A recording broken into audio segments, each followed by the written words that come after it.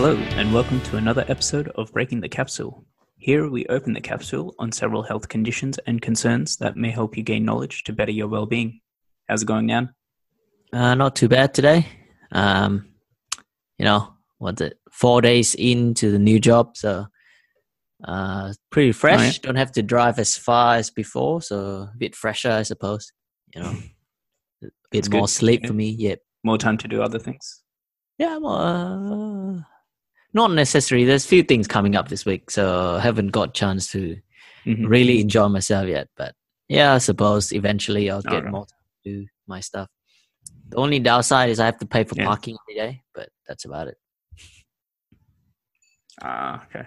Oh, parking. So Parking. car-wise, everything's going all right? Yeah, going all right. I came back to the car today, and then there's there's a paper. It looked like the parking fine paper roll on my windscreen. Oh, yeah. But I Ooh, paid for my okay. parking. I was like, what the hell? Yeah. I look at the ticket, and it was turned out to be a warning because I parked. It's a parallel parking, but I faced the wrong way. Like they want you to face the other way, which is, I don't know. Is that a rule? Was there any signs saying you can, parallel parking only? Yeah, everyone parallel parking, but I faced, one way opposite right. to And then other people facing. opposite way. Yeah, but I don't know. I still pay for my parking. I only take up one spot. I don't do anything wrong. Are you going to appeal it? Oh, I don't have to pay. It's a warning. It's not a fine. Oh, it's a warning. Oh, okay. Right. Just stupid. I don't know. Do you think it would be different if you had a different sort of car? I think so. Oh yeah, did I tell you? Went inside a Tesla last week, Model 3, I think. Nice. Yeah. Alrighty. So what fancy. happened was I just followed Mallory's to a podiatrist appointment, and this podiatrist, he got a Tesla parked outside. So I just oh, hey, is that your car? And he's like, yeah. Then he started talking to me about very excited and stuff like that. And then he's like, oh, I don't have any patient after. You wanna have a look? I was like, okay, cool, no worries. So went out, have a look. He showed me all the cool features. Like you can open everything through your phone, literally everything through your phone. And then, because he actually has a YouTube channel for himself, for his Tesla. So I was like, hey, do you guys want to be on YouTube channel? I was like, okay. So stay tuned. There will be a video coming up soon. And then went for a spin. Like 15 minutes drive. It's crazy. It's like autopilot. What they call, and then there's this massive screen inside, bigger than an iPad, really big, and then you can do anything with it. You can adjust aircon, you can play game, you can, I don't know, there's so much you can do with it. Just crazy. So autopilot, so you basically it's driving on its own sort of thing. Yeah, it's driving on it all. There's only one downside is because apparently there's two different levels of autopilot. The second level is either not compatible with Australia yet, or you have to pay $10,000 or something like that. I can't remember, but the one that this guy has, it can autopilot just fine, but if there's no white lie on the road, it will tend to go off quite a bit. So not full on autopilot, but it's there. Yeah. It's pretty good. So if there's roadworks ahead, got to be careful. Oh yeah, definitely.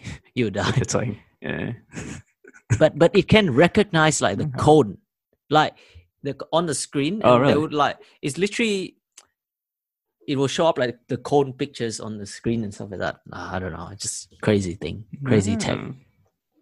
Be interesting to see what it's like in 10 years time. Yeah, as a general car. And it's only it's a big amount. It's 75 grand, so it's not crazy.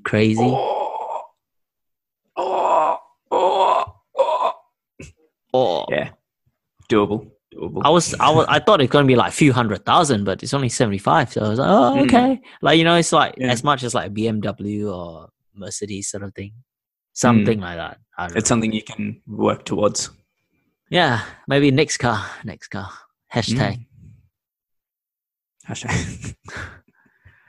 All right. So, do you remember back then we did a episode about like top 20 or top 10s inventions? Oh, the invention one, yes. Yeah, it was pretty fun. That one's like before Christmas. And then one of the invention we was talking about is the antibiotic. And so I thought like we maybe can do like a mini series about antibiotic because there's so much we can talk about. We can fit all in one. So suppose we can start off today and then, every week we just release a bit. What do you reckon? Yeah. Sounds good. Right. Cool. Let's get into it. You want to start off with something? Yeah. So with antibiotics, when it was discovered, it was one of the most significant medical achievements of the 20th century. I don't know about you, but it took my mind a while to wrap around which year is which century, because you know how it's always like the 20th century is like the one before. Oh, sorry, one after. Yeah. Oh, it took me ages to wrap around that. But yeah, so the 20th century, it was one of the biggest, most significant medical achievements. So let's start off from going a bit basic about what is bacteria. So bacteria are microscopic single-celled organisms, and they've existed in millions in every environment, inside and outside other organisms. Some of them can be a bit harmful, but a lot of them do serve a more useful purpose. So two groups of bacteria based on cell walls are gram-positive and negative. So do you remember doing those, the labs in, was it immunology? Yeah, never forget. These up. The finger is just freaking purple the whole time. Purple, yeah. Purple or blue? So gram-positive. I think it was meant to be violet, like purple. Okay, yep. So, yeah. I think so. So the two... Think purple, yeah? Yeah, I think so. All right. So the gram-positive bacteria are bacteria that give a positive result in the gram stain test. So the gram-positive bacteria take up the crystal violet stain used in the test, and then they appear to be, here you go, purple-colored when seen through an optical microscope. Oh, yeah. And the gram-negative bacteria are the bacteria that don't retain that crystal violet stain used in the grain staining method. So let's go back in time a little before antibiotics. So antibacterials are specifically designed to treat bacterial infections. Billions of microscopic bacteria normally live in our skin, in our gut, in our mouths, throats. Sounds a bit disgusting when you sort of think about it in more detail. But most are harmless to humans. Some of them are disease-producing, so they can cause infections in our ears, throat, skin, and other parts of the body. So in the pre-antibiotic era of the early 1900s, there was no medication against these common germs. And because of this, there was a lot of human suffering all across the globe. So even though the body's disease-fighting immune system can often usually successfully fight off bacterial infections, sometimes the germs can be too strong, and then we can get sick. So, for example, before antibiotics, 90% of children with bacterial meningitis died. And among those that lived, most had severe and lasting disabilities. So this could include from deafness all the way to mental retardation. Strep throat was at the time a fatal disease, and ear infections sometimes spread from ear to the brain and cause severe problems. Yet now, you know how like every few scripts you might get like a throat infection or an ear infection antibiotic script. Yeah, don't get me started on that. It's literally like, I don't know, some place where I work is just, literally like you said, every 2 script antibiotic. And I doubt some of them have infection anyway, but people just ask for it. Yeah. And we'll go into that possibly in another episode as to why you shouldn't be overusing them. But yep. We'll save that for later.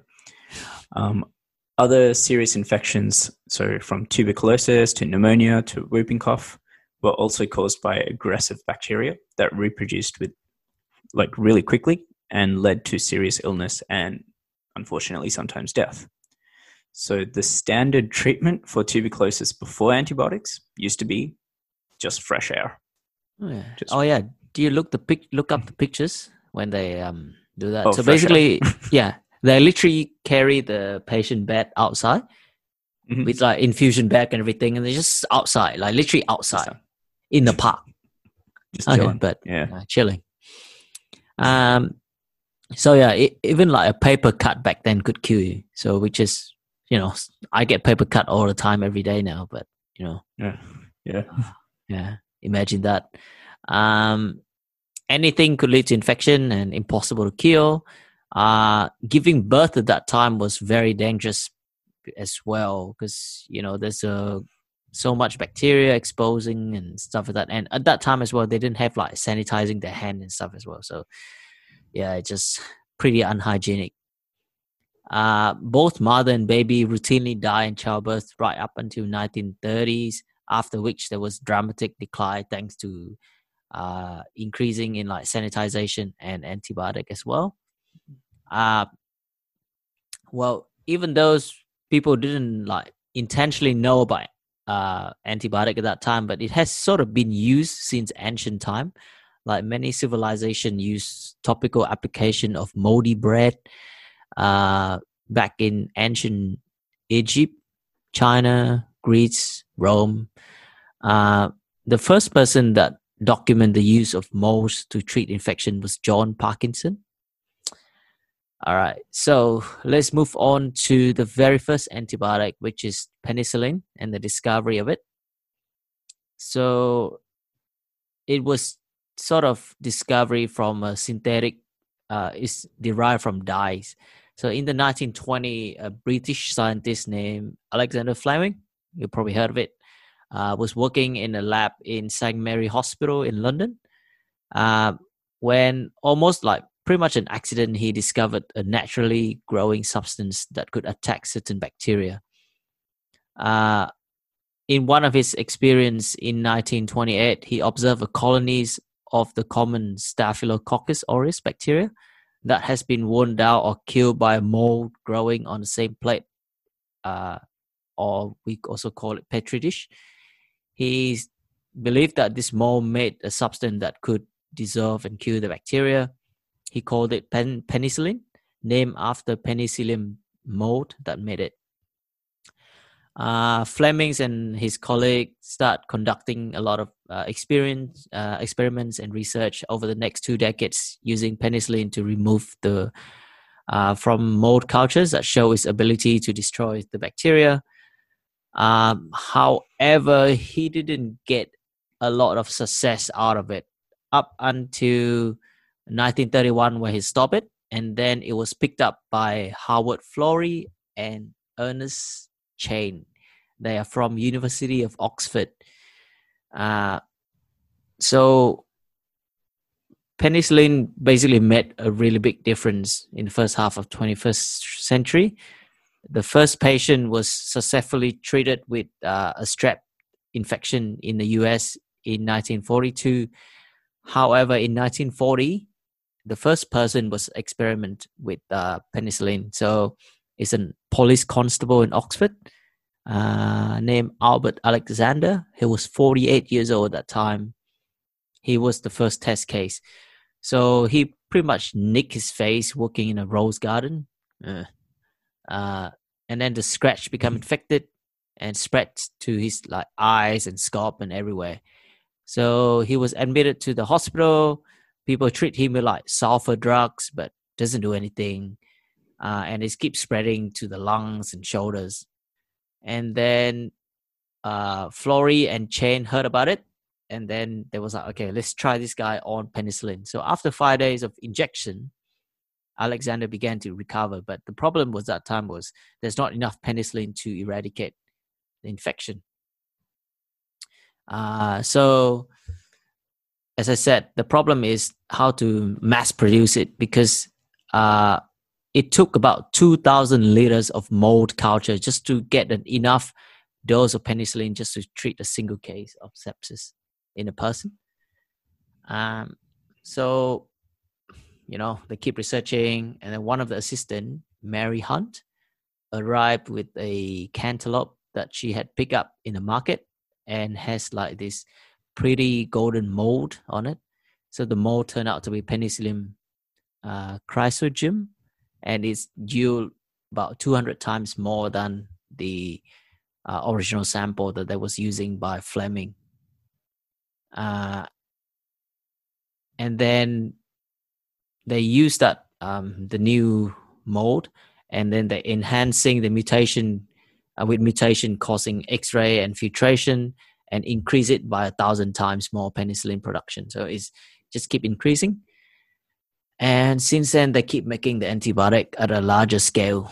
So penicillin helped reduce the number of deaths and amputation of troops during the World War II. And that's also part of the reason why the Allies won the war, because the German didn't pick up on it until like very late on. So yeah, the Allies has like pretty big advantage. So with antibiotic, there are two main ways which they target the bacteria. So the first way is called, the first group of antibiotic called bactericidal, which means they kill the bacteria outright. So they directly attack the bacteria cell wall, which can injure the cells. The bacteria can no longer attack the body, and then they just die off. So the example can be like penicillin, like we mentioned, cephalosporin as well, and a few others. And then the second group is called bacteriostatic, which just means that it's prevent the growth of the bacteria or the reproduction of it.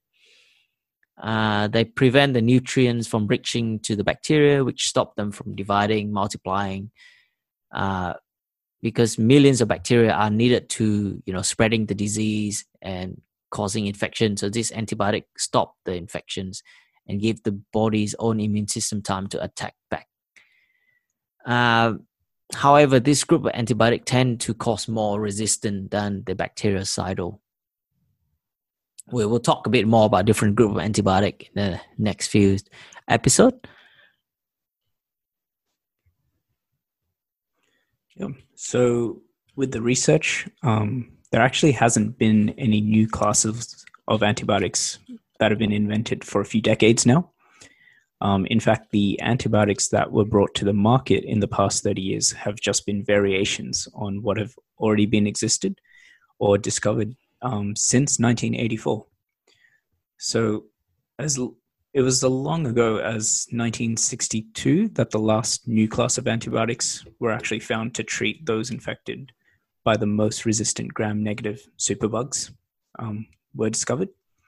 So the antibiotic resistance is becoming quite a big issue, which, like Nyan said, we'll talk about in future episodes. But yeah, it's one of those things that are kind of up there with global warming and the zombie apocalypse. Yeah, because imagine it can get quite serious. Yeah, because imagine like if none of the antibiotic works, then a paper cut can kill you. So, which that's me. We'll go back in time. Yeah, Back to the Futures. Yeah. Remember that? Yeah. It's going to be like population control again. Yep. All right. Do you have anything else to add for this overall of antibiotic in a capsule? Nah, it's a pretty sweet capsule on its own. Sweet capsule. It's good. All right. So as I said, we'll deep dive into different type of antibiotics in the next few topics, and also the antibiotic resistance as well. And so we shall see you guys next week. Bye. See you then.